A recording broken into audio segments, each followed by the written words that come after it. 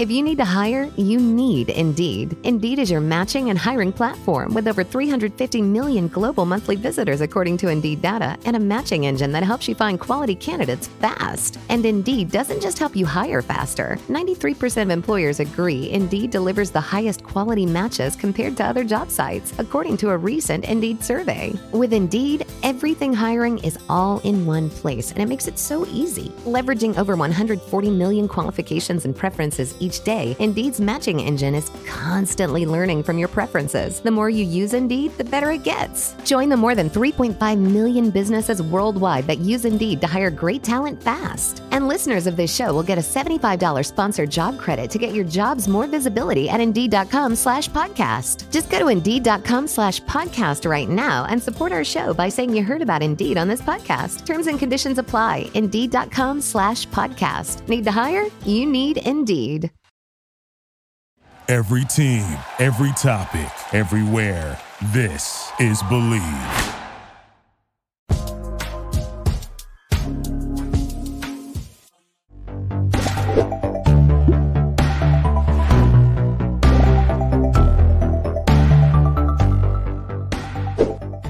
Hey everybody, welcome to the ANN Aftershow. We have a special PLUTO edition tonight where we're going to be talking about the Netflix anime series PLUTO from Studio M2. It was in production for like almost a decade. People were wondering where it was. It premiered late last month, mid last month. Mm-hmm. Yep. And we've finally gotten a chance to sit through all 8-hour-long episodes. And so we're going to talk about it. I've been writing some of the reviews for it. There's a couple, I haven't gotten them all up yet. I finished the last 2 episodes today. And unfortunately, you guys are probably going to have to wait a little longer for that because I fly out to New York in about 12 hours. So, and these episodes are dense. Yes, they're very dense. Impactful. I usually don't feel like I have to take a ton of notes, but I took lots of notes for every single episode while I was watching this because there were just so many plot threads, so many character motivations. What's the overall like themes? Because certain episodes really felt like they honed in on a particular commentary on like human nature or, robots, AI versus humans, that kind of stuff. So we're going to be diving. Crazy. I never thought that Eddie Murphy would take such like a drastic turn for his career, but I thought it was really interesting, the role that he played. I need to know the Eddie Murphy reference because when I think of iRobot, I think of Will Smith. So who are you thinking about? Are we not doing a stream on the adventures of Pluto Nash? I don't even know what that is, James. Is it a cartoon? What is that? The movie that basically killed Eddie Murphy's career in the early 2000s. Oh, God. Spectacular science fiction flop. I don't know anything about that movie. That was it's like bad. It's real bad. Into the Vapor. I thought it was Norbert No, that was like that was more like the desperate post Pluto Nash. See, I can still do the multiple characters thing, guys. Yeah. Money, and then But didn't that one also kill his Oscar buzz? Didn't that come out while he was up for? Oh, with Dreamgirls, yeah. Oh, Norbert. Oh, what a terrible film. Anyway, that was my attempt at a Pluto joke. It was either that or something about Mickey's dog, but I went. I would have got Mickey's dog. I didn't get the Eddie Murphy deep cut, apparently. Well, so, if any of you listening to this go out to watch Pluto Nash to try to get that joke, I deeply apologize. Sorry. So that's not Pluto Nash, but Pluto, the anime series based on the Naoki Urasawa manga, is going to be our main topic of discussion today. Although we did have one piece of news we wanted to get to, and that's the Game Awards, because the nominations for that just came out, and people have thoughts. This year has been so stacked with great games. It is honestly a little ridiculous. It is, and one of the things that I've been seeing a lot on social media is the controversy about the shows that got snubbed, specifically Hogwarts Legacy. Oh, come on. Okay, sure. Now, I never played Hogwarts Legacy. Okay. So I guess I can't say that I never got the impression that it sucked. The fact that J.K. Rowling is the worst, well, not the worst person alive right now. She's not great. Not great. Yeah, not great. But I mean, I don't know. I don't see anything that game did that hasn't been done by like any Ubisoft open world-ish game. Or yeah. Other than involve Hogwarts, which is, that's fine. Yeah. More importantly, what we did see a lot of nominations for though is Final Fantasy 16. Yeah. Which I haven't played any of. So this might be a hot take from me because I'm full of them. Okay. Well, I don't even know if it's a hot take because it's become, I think, kind of. I've seen a lot of like post praise backlash for the game. I think a lot of folks, I don't know. I think a lot of folks have a very, very complicated feelings about 16 just because it was so different and it does a lot of stuff that, granted, people that are familiar with the storytelling and pacing of Final Fantasy 14 are probably really used to, but probably feel very out of left field for people that are more used to the mainline games. I've just seen a lot of people kind of shitting on Final Fantasy 16, and I think that game's great. I think it has its flaws, mostly with the combat system. Despite being really fun, there are some issues I had with it, and the story, has its ups and downs. But I think it's an excellent game, and I mean, I don't know. I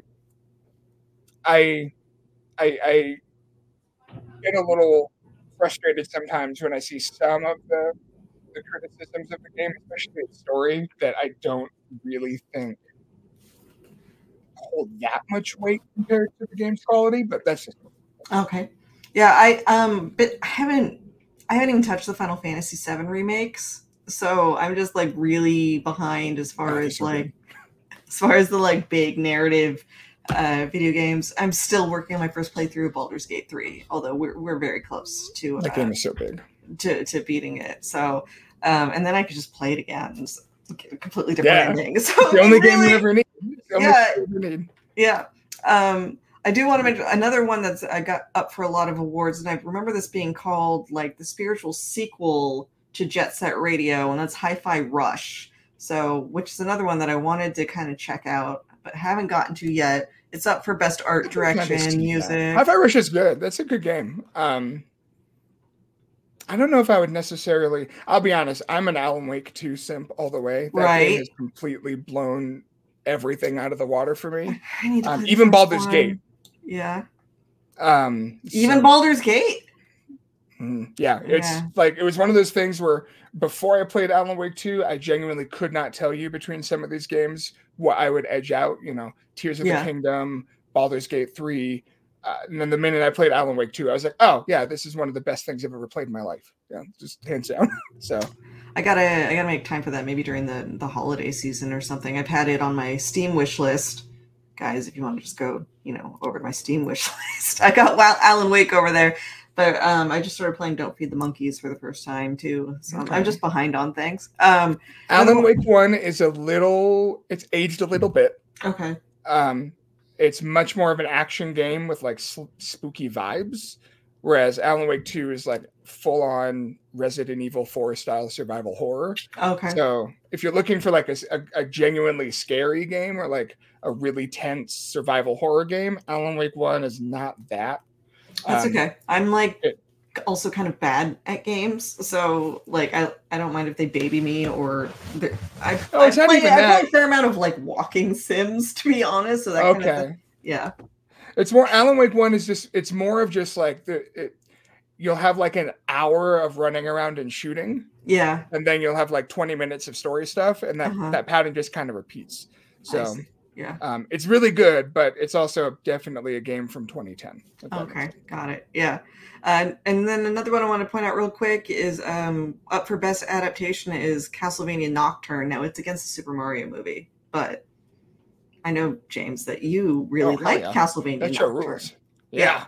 Yeah, absolutely. I am dying for a second season there. What are the other best adaptations? I forgot that was the only one in our article are the ones that are based on Japanese IPs. So it would take me a minute to like open those up. But I also want to say James B. Gris is on my wish list. I've been meaning to play that one, or I may have purchased that one actually, and I just haven't played it yet. So I do. I also have purchased but not played Gris. I need to do that. Yeah, same. Pikmin 4 too. I tried to play like Pikmin for GameCube a long time ago, and child me couldn't figure it out. I've never played Pikmin. Yeah. I hear it's fun. Yeah. So that's kind of, keep an eye out for the Game Awards. Another maybe hot topic is that I don't think the Game Awards have commented on it yet, but I think it's the Golden Joystick Awards that have outright said that they're not accepting any political comments like from the winners when they accept the awards, which is just wild to me.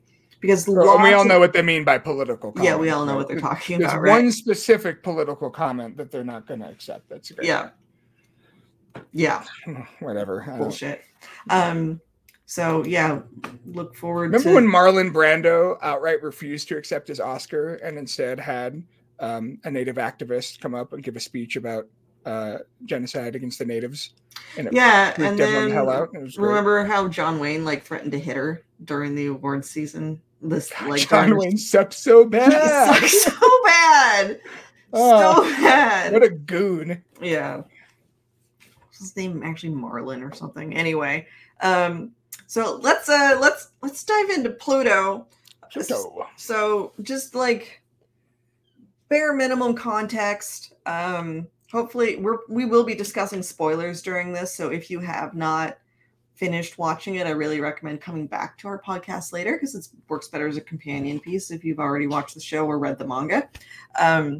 But just general overview, there are 7 super powered robots. This takes place in the future. Robots are very, very sophisticated at this point to the point that you can't necessarily tell them apart from humans. They have some written in code that typically doesn't allow them to do things like lie, and it's definitely not supposed to allow them to kill humans.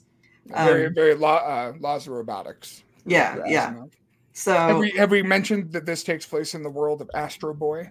I had not mentioned that yet, but it takes place in the world of Astro Boy. In fact, it is an adaptation of a manga arc that has been adapted into quite a few of the different anime variations over the years. If you go over to Anime News Network, we actually have a feature up about all the adaptations of this particular arc that have been done in animated format, as well as the original manga format.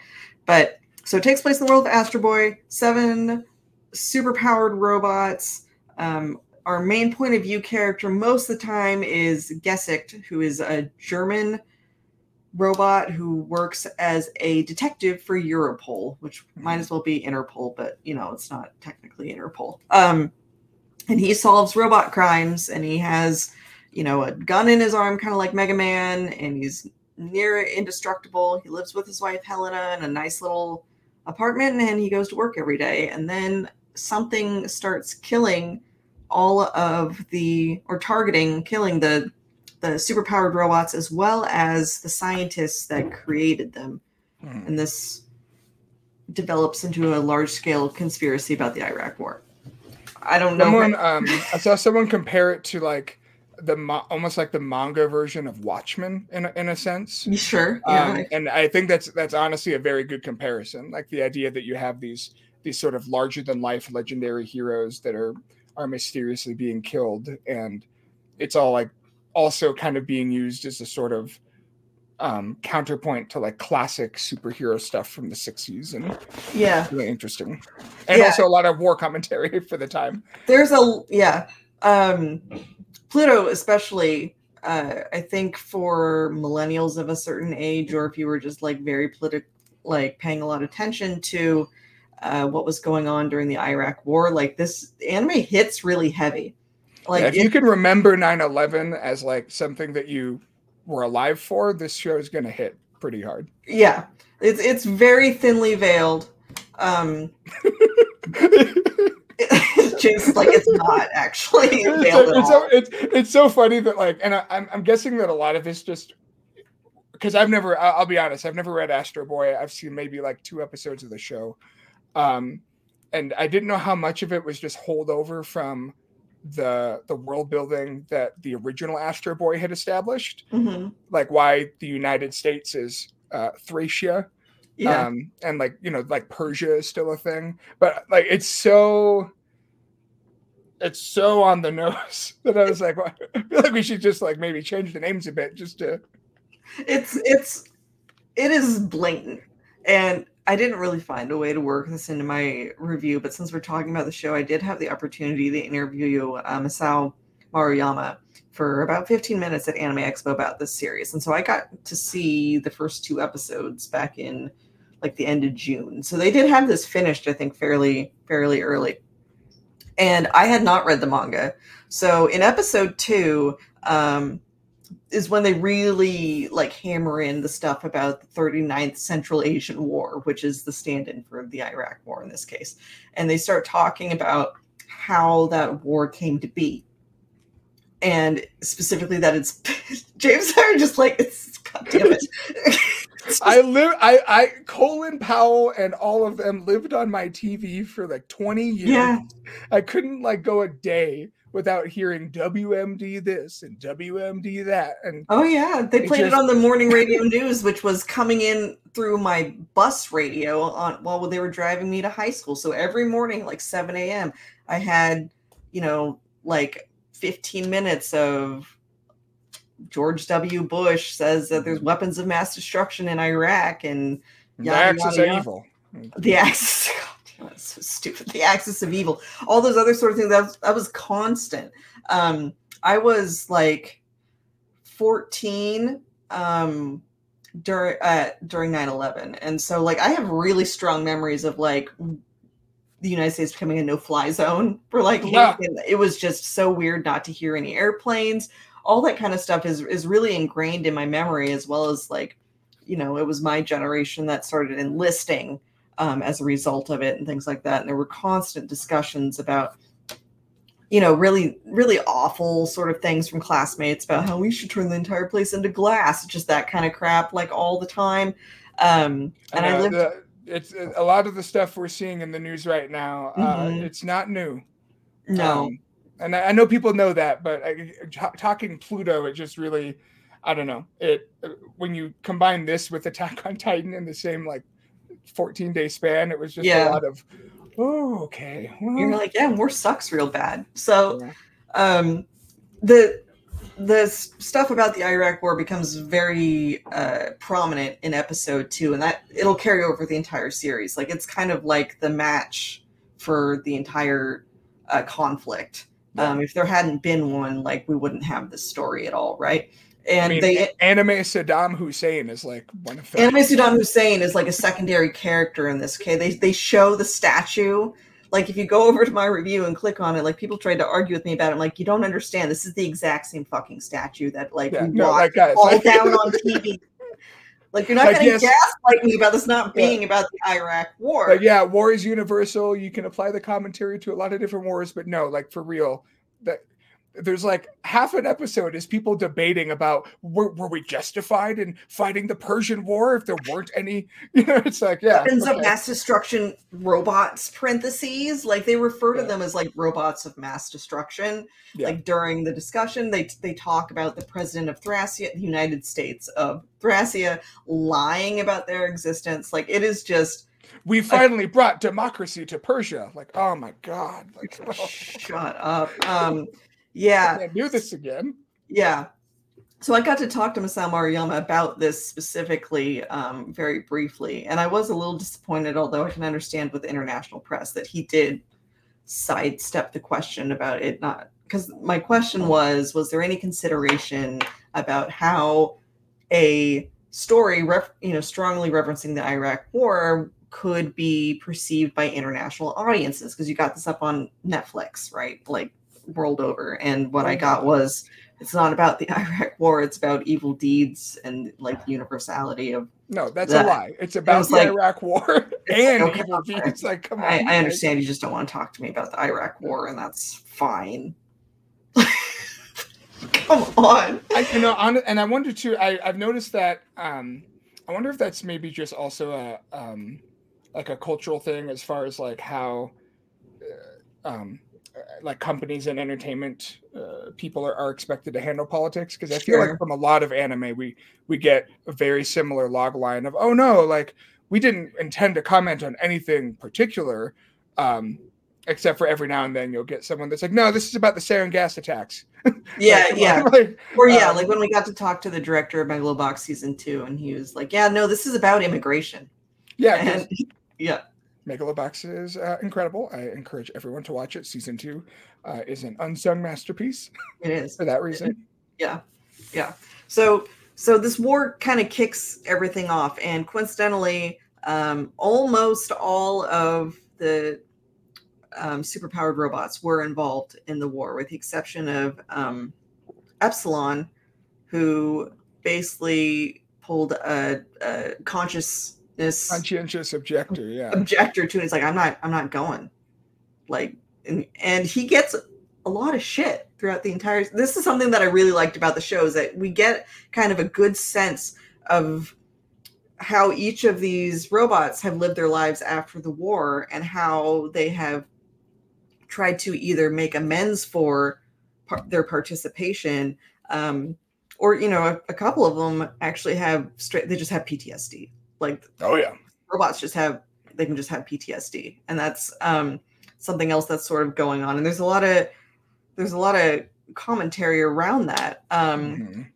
But when they start dying, that's when Gesicht gets involved, and we find out it opens up all these sorts of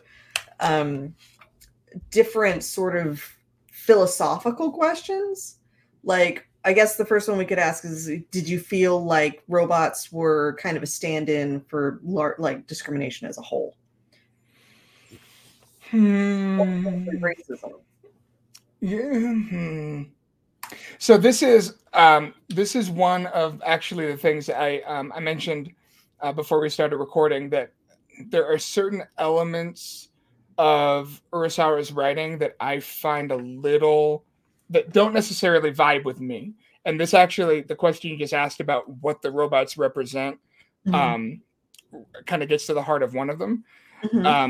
And for me, I think one of the things that I struggled with the show is not that the robots aren't easily slottable to like a specific allegory, because I honestly think that would be a little. I'm glad it's not as simple as like, it's not like, oh my God, what was that game? Detroit, where they have a robot section in the back of the city bus. Like, it's not that on the nose. Yeah.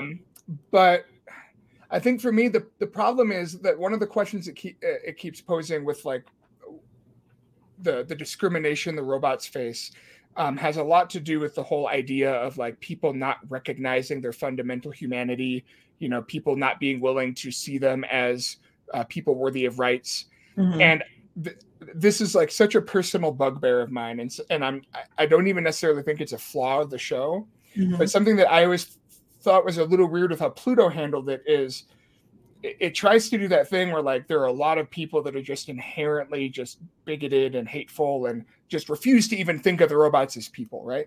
Yeah. Which is, obviously has a lot of parallels to the way that we treat other people that look different from us or have different beliefs.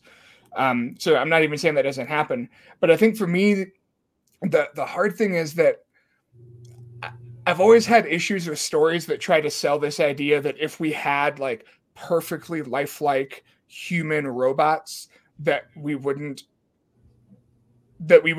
instinctually like deny that the fact that they have humanity. To me, humans have such a tendency to anthropomorphize stuff. Oh, sure. Like we like to pretend that our phones have personalities half the time, right? Like we get emotionally attached to our cars and our appliances. And so a part of me kind of found it a little almost like cartoonish, the way that like, 85% of people seem perfectly fine with robots, but then there were just like 15% of people that were like, my entire personality is that I don't believe that robots deserve rights and that they should all die. And the thing that sucks is like, there are people that are like that. So I'm not even saying that that's not realistic, but in the tone of the show, I don't know, because it's not like the show kind of made a point that the robots are actively getting more and more accepted and understood. And, I would say most of the characters tend to believe and accept that they're totally, they got rights and they have feelings and that's all good. So I don't know. I thought it was interesting that, though, I felt like there was different levels of it. Sometimes these were like completely tertiary characters or just secondary characters, and they could have different levels of just like presumption about robots that felt realistic to me. Like, for instance, I think it's in episode 2. Adam is actually investigating a murder in Japan where, this like Japanese style house has completely been blown apart by one of the tornadoes. And he's with a Japanese detective whose name is like Tadawari or something similar to that. And Tadawari doesn't seem like outright discriminatory, but he still sucks. Like the entire way that he talks to Adam. They got that microaggressions going on where it's like, yeah, I guess it must be real easy for you because you're a robot. Like, yeah. So I found, like, I thought that one was mostly pretty good. I'm kind of getting the feeling from what you're saying that maybe you didn't enjoy the Adolf plot line, though. It's not that I didn't enjoy it. This kind of happened in Monster 2 because I liked Monster quite a bit.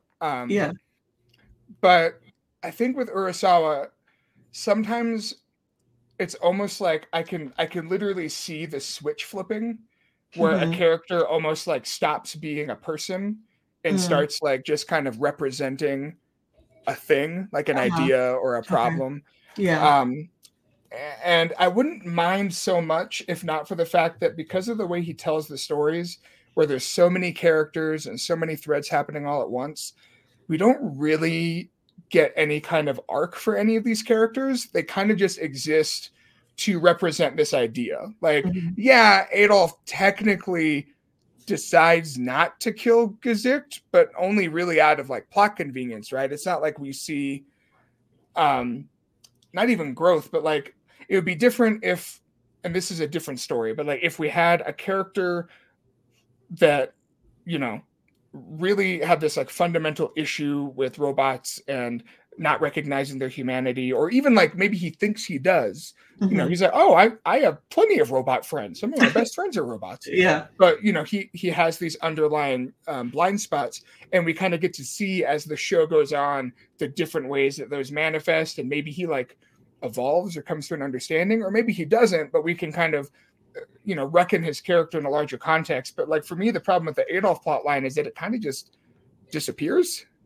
Sort of. In the last third of the story, they go back to it like in the second to last episode where they show Gesicht being taken away in his robot ambulance, and Adolf finally tells him he doesn't want to hate him anymore. And I as far as like kind of putting a out and out murderous bigot up front in a story, I could kind of appreciate the work that was done in the story to get you to not like Adolf, but sort of understand like how does someone get to this point. It seemed to me at least like a fairly decent representation of like the people we see in like political situations now where they seem really hateful, they vote a certain way, like they seem to not even necessarily put their own what's best for them in their situation first because they're hung up on this sort of, and it's all centered, like for Adolf, it's all centered around the unfairness of life in general, right? Like it was a sequence of the system failed him as a child, failed his father essentially to make his father obsolete, and so he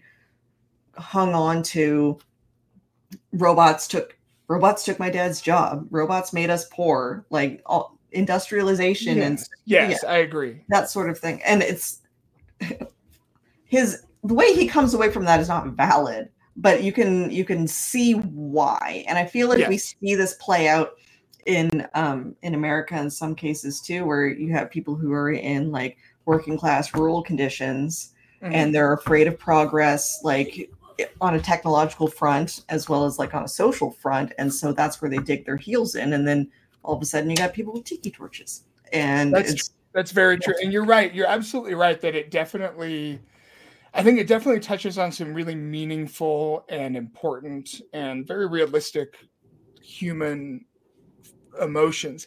I think for me, I'm this is one of those things that I'm kind of realizing as we're talking about it. I honestly think, and this might sound weirdly petty, but I actually think that this might actually explain some of my larger issues of the story. I think I really don't like the way Urasawa writes kids. Okay.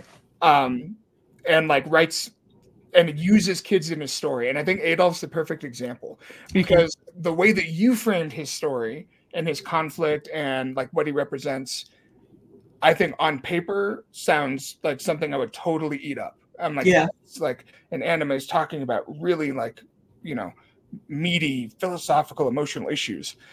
But then the way that actually plays out in the show is that when Adolf is a little boy, his dad steals a ball from a toy store because all little Adolf wants in the world is a ball. Yeah. Like, I wish, and the dialogue is something to the effect of, like, I wish I had a ball, Daddy. If only I had a ball. And then his dad's like, don't worry, son. I'll get you this ball. And then this robot comes up and says, this is the man. He stole the ball. And I get the idea is that this guy was humiliated. His, you know, worth as a father was being, put into question. He projected that onto the robots that took his job. Like on paper, I get that. But it was so kind of goofy, like broad, that didn't take it seriously. And then like when Adolf's brother becomes like a child murdering psychopath, I was like, but he's like, you know, my brother was a monster, but he didn't deserve that. And it's like, your dad stole a ball from a Toys R Us. And it like, that was the event that ruined your lives to the point where you're both like wanton murderers. And I get that that's probably the point, that like this tiny little thing can spiral out and create this lifetime of abuse.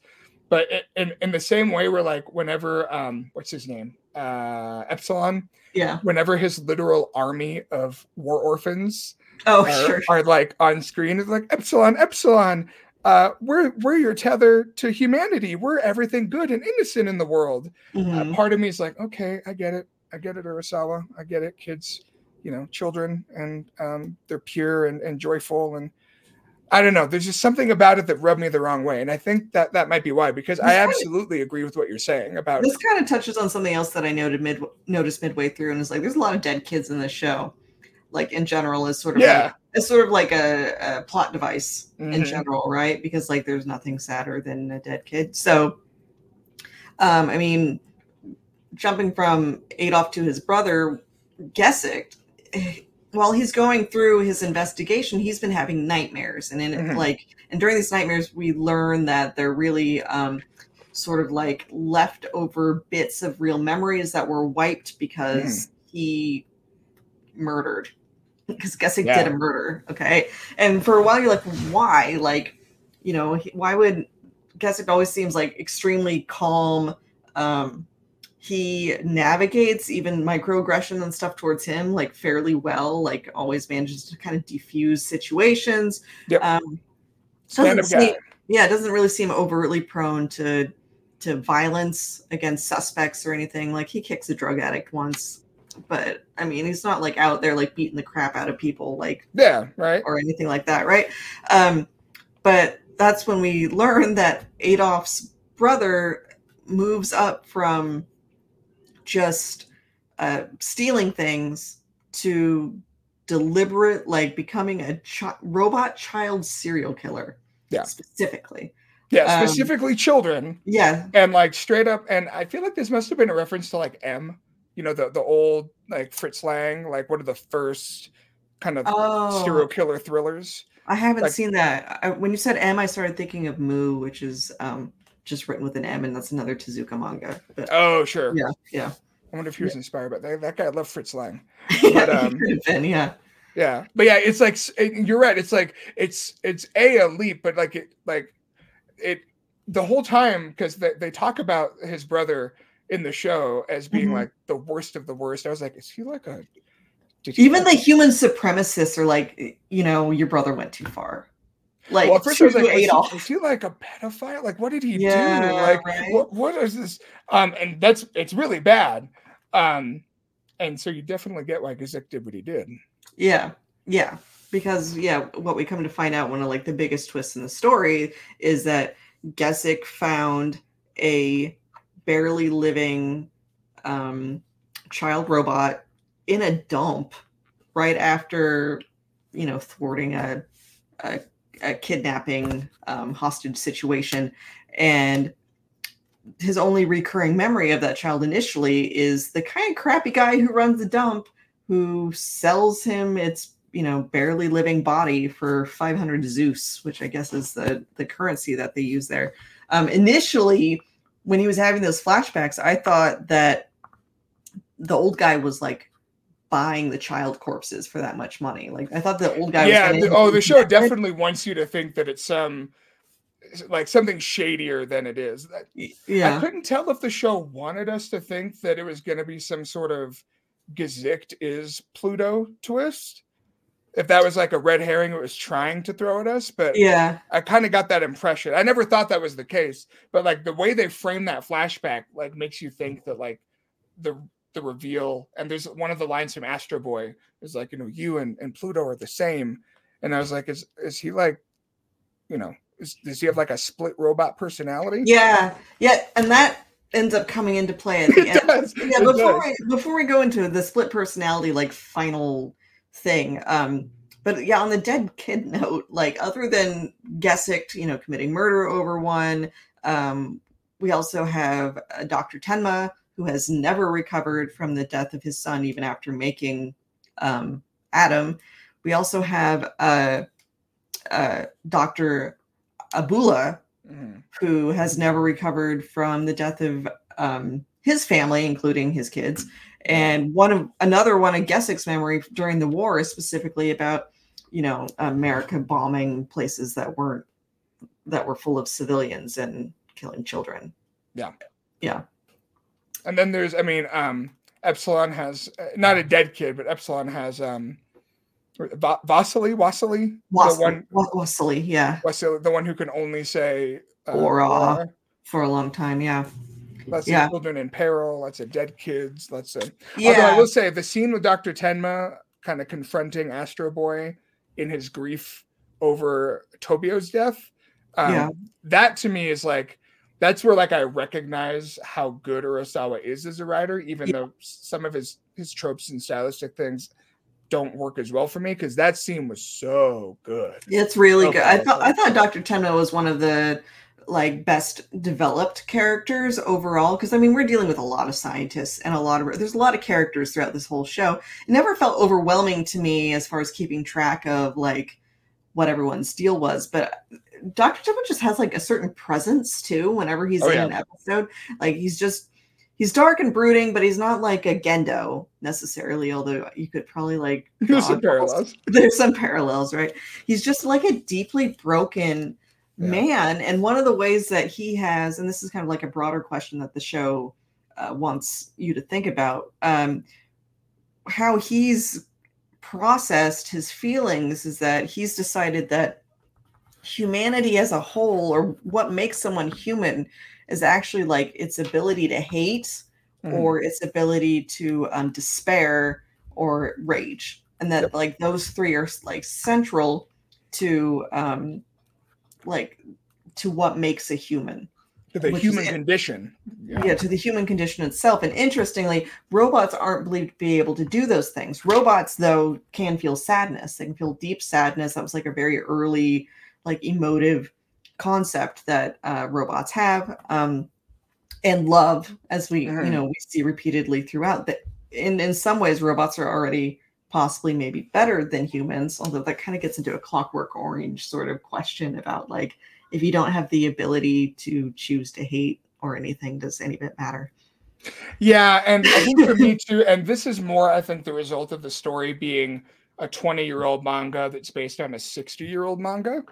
I think another thing for me that I really liked in chunks, like with the Dr. Tenma scene, that I liked with Gesicht for a lot of how they did him, but didn't work all the time, was I think because it was so clear to me that like the robots do love, like they have loving relationships, they grieve, right? The very first episode, we see that wife who doesn't want to forget her husband. One who looks like a Jetsons robot. He looks like Rosie. Yeah. So to me, I think because a lot of stories. One of the first that comes to mind is like Near Automata. So many stories that deal with robots and AI have already sprung off of that idea of like, can a robot hate? I think from the very beginning of the show, I was more in the mindset of, well, of course they can hate.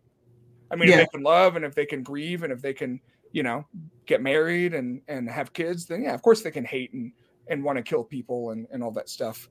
But I think because the show was like so rooted in but we've programmed robots not to be able to hate or kill people. It kind of threw me for a loop because I was like, well, to me, and maybe this is me kind of already being on the show's wavelength, a part of me was like, well, how are you going to like, I feel like in order to have the capacity to love, that like to be able to feel that extreme of an emotion, that your brain has to be able to feel all of them. The inverse. Yeah. Otherwise, like you said, it's like, is it really love or is it just an imitation of love? Which they also kind of touch on too, because Gesicht doesn't make it, guys. Sorry. And so you end up seeing Helena, his wife, try and process that loss specifically. And she's so deeply, deeply empathetic. So is Adam and Uran, his sister, who I felt like didn't really get enough to do in the series other than get like vibes of sad people, but get tricked by by Pluto. And then she kind of like disappears for the whole show after that. Yeah. But we see Dr. Tenma teaching Helena how to express her grief, which I thought was kind of a beautiful scene. I like that scene a lot. I wanted more from her too. I would have loved more of Helena and Gesicht. Like there's little things dropped in there. You can tell that she's like an interior designer. Like you see her on her computer and she's got blueprint layouts and stuff. I love that. Like she has like a life. I like that. Yeah. But that scene with her and Dr. Tenma was one of the better parts of the show, with him basically talking her through just sobbing over the loss of her husband. And as James brought up earlier, there's another scene with Dr. Tenma as well, where Adam has basically just come home and he's sort of trying to figure out how to best imitate Tobio, who is Tenma's son who died in a car accident. And he's too good. He's basically too good of a boy.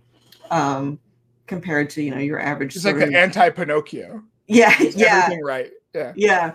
And you can really feel the sadness in Dr. Tenma when he's just like, I was mean to my son and he rebelled against me, or, wouldn't keep his room clean and all this other sort of things. And like, if you were my son, would not you would have hate this a whole show about Tenma and Astro, but like playing that relationship for all of the fraught drama instead of like just the 1960s, because that was so good.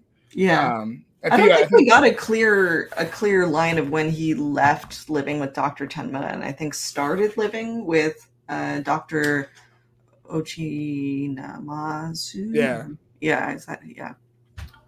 Ochanomizu, sorry everyone. Because I feel like there was an inciting incident or something where he was just like, all right, bro, like you're weird and bad all the time, I'm out. Didn't Astro mention, and this is something that I seem to remember from like maybe even the opening of the old black and white cartoon, but didn't he mention like he got sold to a circus or something? Oh yeah. Tenma gave him away. Sold him to a circus, and like that's also kind of like an ongoing thing about like Tenma and his experiments. He's like, so I did make the perfect AI and I loaded it with like 9.8 billion personalities, but it just, never woke up because it had too many options. And like, well, what happened to it after that? And for a long part of the show, he's like, I don't know. Don't think that's a problem, maybe? So that's something I wanted to ask you, Lindsay, because this is where, because one of the questions we're asking, like, is the show like a masterpiece, right? Yeah. From a production standpoint, I think you have a pretty good argument because this show looks freaking incredible. Yeah. And the direction is impeccable. The music is great. Yeah. There are scenes throughout the episodes that are just so powerful. But once we get to the like episode 6 of 8 mark, so 2 hours left in this 8-hour miniseries. Yeah. Gesicht, our main character up to this point, ends up dying, kind of losing the battle to Pluto. Almost as like a culmination of his arc where he refuses to take another life, even if it means that he dies. Yeah. And also maybe the world. Yeah. But what did you make of where the show eventually went with the mystery of who Pluto was, who Dr. Abula ultimately was, and the like how that all ended up resolving? Did you find like the twists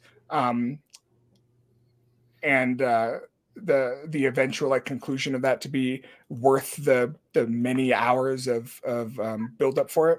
I have to think really hard about that.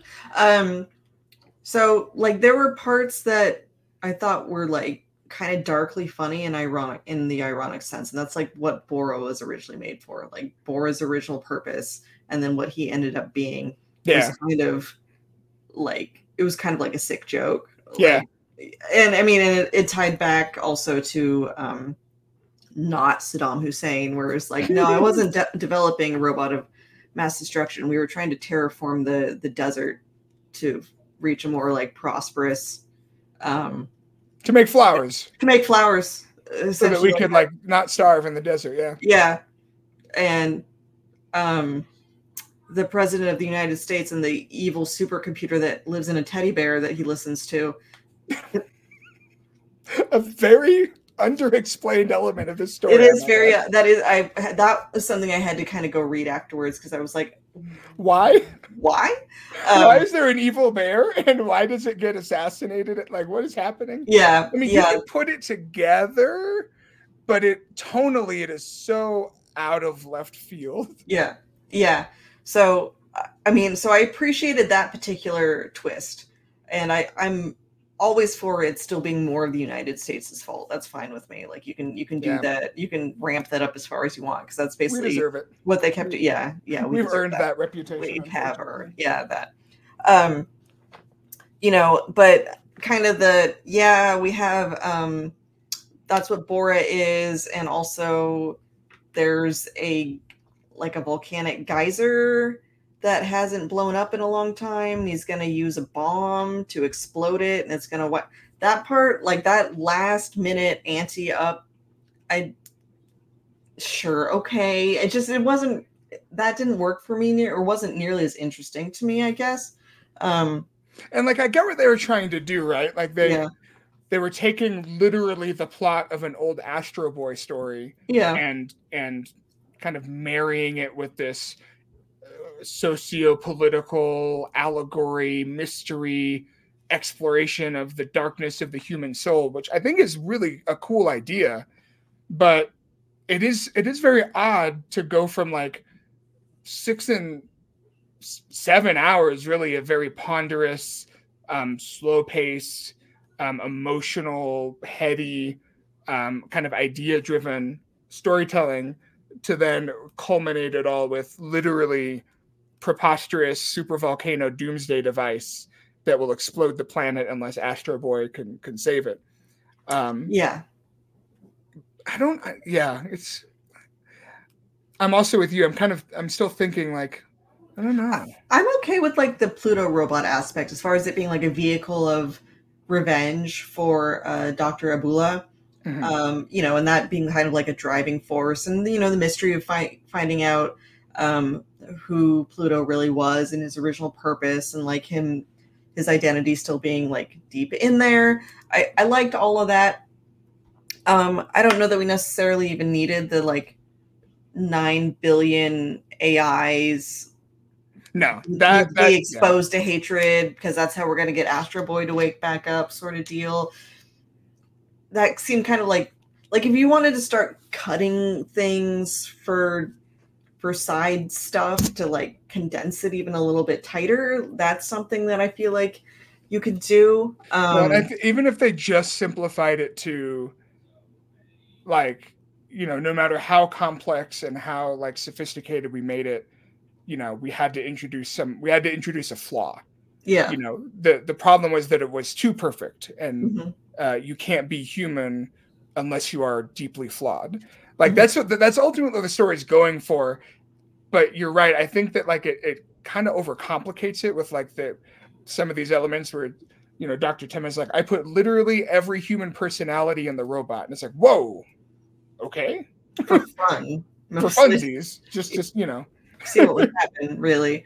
Like that part could take or leave it. Like at the end, Bora didn't quite feel as like I kept expecting like there to be like a literal connection between Bora and Pluto, like not them necessarily being two entirely separate robots. I kept waiting for that to somehow like, oh, it's the consciousness of Bora, but inside the body of this or something like that. Yeah. But that, obviously isn't what happened. So yeah, I think there was some parts that were kind of beating the point home quite a bit, like the part about the flaws in particular. I did appreciate that they let Astro Boy lie to Helena about both Gesik's last thoughts and everything, because he died angry, like because he felt hatred in his final moments, and he didn't pass that on to Helena, even though she knew he was lying. So there's lots of like good very emotional parts. I still think episode 2 with North Mark 2 and the old man playing the piano is like kind of one of the best like singular story throughout the entire thing. Yeah, very good standalone. I honestly think maybe the best use of like a standalone kind of side character. I didn't feel quite as attached to like to Epsilon or definitely not Hercules. Yeah. Or who's the other guy with the orphans? Brando. Yeah. It's like Marlon Brando. Yeah, Brando. Because they all have, each of the super weapons, robots of mass destruction has like they get their little story. They're kind of parable. But I agree. I think that the North number 2 is the best one. Just as far as I thought it was interesting, just like the subject matter of like a film composer and the mansion setting. And like the relationship that they built. I thought it was really sweet and really well done. Yeah, and they focus on these ideas of like memory specifically. The robots have perfect memory, right? And this older man, his memory isn't. He's editorialized it to make a villain out of his mother, for instance. And it also kind of still deals with the advancement of technology and a resistance to it in a way that's not quite as blatant as the stuff that goes on with like Adolf's dad. But they find camaraderie. You've got a robot who has post-traumatic stress disorder, never wants to talk about, have anything to do with war ever again, and wants to pursue music. And you have this bristly, like Ebenezer Scrooge type. And it was, I really enjoyed like that particular segment a lot. No, it's very good. I think my favorite, I think that was one of my favorite parts of the show. I really loved pretty much any time Dr. Tenma was on screen. Pretty much every scene he had was great. I really liked I liked it a little bit less when we saw the whole thing like unfiltered in the 7th episode or the 8th episode. I think it's the beginning of the 8th episode, Gesik's like origin story. But even though I wasn't a huge fan of Adolf as a character, I did really love I thought that was the most interesting kind of twist where we see that Gesik had the memories of the fact that he was a robot that broke the murder commandment array.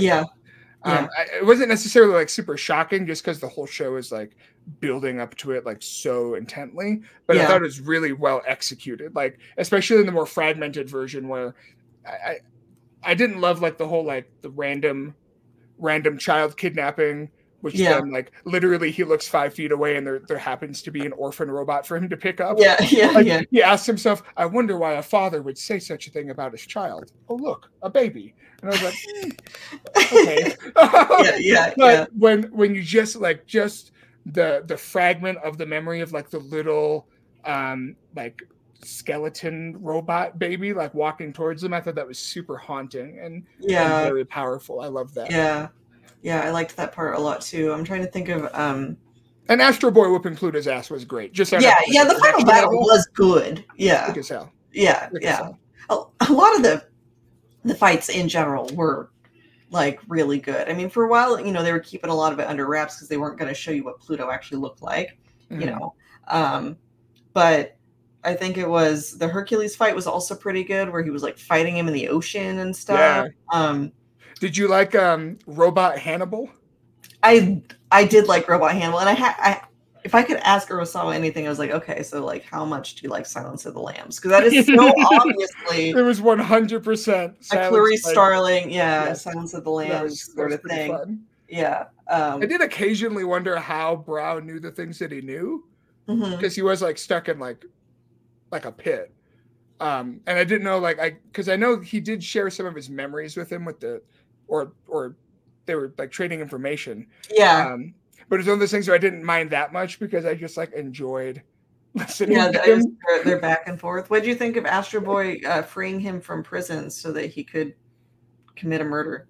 So he could murder the robot teddy bear overlord of the United States? Yeah. The teddy bear shadow government, which is... I loved... It made me wish, and I guess, and it's so hard because... It wouldn't work with the tone of the story. I wish we'd gotten more Astro Boy in the show, even though, again, the whole point is that it's like not from his perspective. But I really liked kind of the, the gray areas that he had to go to in order to beat Pluto after learning to hate. Yeah. And the fact that like he just allies himself with the world's most notorious robot murderer. Did we ever find out what he murdered a guy for? Do we even know? I don't remember that was... Did it ever get explained, like who he killed or why? In the anime. I always... And the whole thing that they make a big point of at the beginning is that there's no flaw in his AI. And so I always took that like initially to mean like, well, of course not. He's just closer to being human than the other robots. That's why he can murder. But there's nothing like technically wrong with him because he's working as intended. He has a brain that mimics that of a human's. Yeah, exactly. But I don't know. I don't know if it's elaborated in the manga or anything. Brow just sort of struck me as a dude who killed a man once to see what it was like. Because he genuinely, and maybe a part of this is the English dub because Sunwon Cho is the he voices Brow, the character and does a great job. But he definitely, the way he's played up in the English dub at least, like he's like evil genius, like evil villain. Like he sounds like Hannibal Lecter. He's not doing an impression, but it's very much like that. He sounds like he's killed like dozens of people and that he liked every bit of it. So one was like, did he just like kill one dude like one time, but he's just like fully owned? He's like, yes. He kind of sounds like Bane a little bit. And he's like, oh, really? Hello there, detective. I was wondering when we returned. Every time he got his weird like arm all the way out there, I was like, don't touch it. Don't touch it. That guy is going to choke you out. And then that's exactly what he does. It's like, I'm going to choke out the president of the United States. Yep. But then I'm going to kill myself to kill this bear. Yeah, because I think it was one of those things. Maybe does the killing the bear even kill the computer? I don't know. Do we know that the computer dies? The evil America computer? I don't know. Yeah, because it's the big, giant, like, red thing taking up that entire room. But I think we're supposed to think that it did. Vote that guy out of office is all I'm saying. He doesn't represent my interest. Out of here. Trying to blow up the super volcano in Yellowstone National Park. And he's like, I was just trying to, do some Cold War shit and covertly knock out all the super robots to protect the United States. And the teddy bear's like, well, I just wanted to kill all of the humans because the robots will be fine after we do I just wanted to literally do the plot of the Matrix and block out the sun. Basically. No biggie. No biggie, yeah. No, I liked Brow. I wish he was actually in more episodes just so that he could be a smarmy evil guy, because that's one of my favorite kinds. I want a scene with him like, in a Hawaiian shirt calling up Gazit. He's got like white, like wide brim hat on. I have to meet a friend for dinner. That doesn't even make sense. You don't eat food. Goodbye. Yeah. We should get a sequel that's all about Brow. I know he's probably dead, but we should get a sequel that's like him seducing Gazik, who's alive somehow. God, Hannibal's so stupid. That would be so bad. Sorry. I just had a flashback to the Hannibal movie. Yeah. Just get Urasawa to do a one-shot. Although to be fair to Urasawa, he said that like creating this manga was such an undertaking, like from a writing perspective. I think that he said he'd never do it again, as far as like going into someone else's work and then like kind of reinventing an element of it to make a story. I know. If someone was like, "Hey, do you want to write like an official Evangelion fanfic?" I'd be like, "Oh no." But will Arno see it? Will he? Will his family see it? Like that? No, too much pressure. Too much pressure. Yeah, for sure. So I think that kind of wraps it up as far as, what we kind of wanted to get into. Again, like, this is a really great series. Don't try and marathon it, or your brain will turn into mush, though, because it is a lot. It deals with a lot of different topics. Space it out for sure. Yeah, it has some very interesting things to say, again, about like what makes us human, about despair and hope and love and all those other sorts of, great things that you want from fiction. I think that it is very much a talking head show. Like, there's not a lot of action in it, generally speaking, but I feel like the way that it's framed and how it moves from character to character, even within episodes, keeps you from kind of getting like, bored. Beautiful animation production values. So if you want to see some animators that are just working at like the top of their game, definitely worth checking out. Yeah, definitely agree. And with that said, guys, we won't be here on Wednesday next week because I'm going to need a break. I'm flying out to Anime NYC. If you plan to be there, we got 2 panels going. We've got the Anime News Network 25th anniversary panel, and then also a panel about how to be an anime journalist.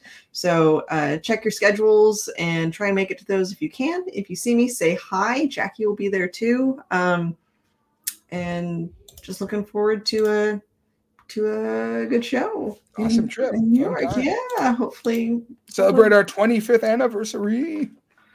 Yeah, that's nuts. That means when ANN launched, I was 11. So and I was 6. Yeah. So time flies. Yeah. Thanks everyone for coming out. Check out Pluto. It's on Netflix, and we'll see you guys next time. Bye. Bye-bye.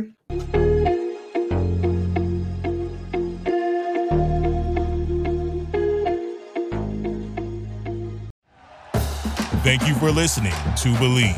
You can show support to your host by subscribing to the show and giving us a 5-star rating on your preferred platform.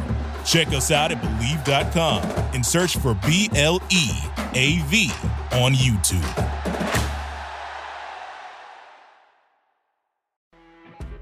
You know when you're listening to a true crime story that has an unbelievable plot twist that makes you stop in your tracks? That's what our podcast, People Are the Worst, brings you with each episode. I'm Rachel. And I'm Rebecca. We're identical twins who love true crime cases that make you say, didn't see that coming, and we hate the people responsible for them. Listen to People Are the Worst now on Apple, Spotify, or wherever you get your podcasts.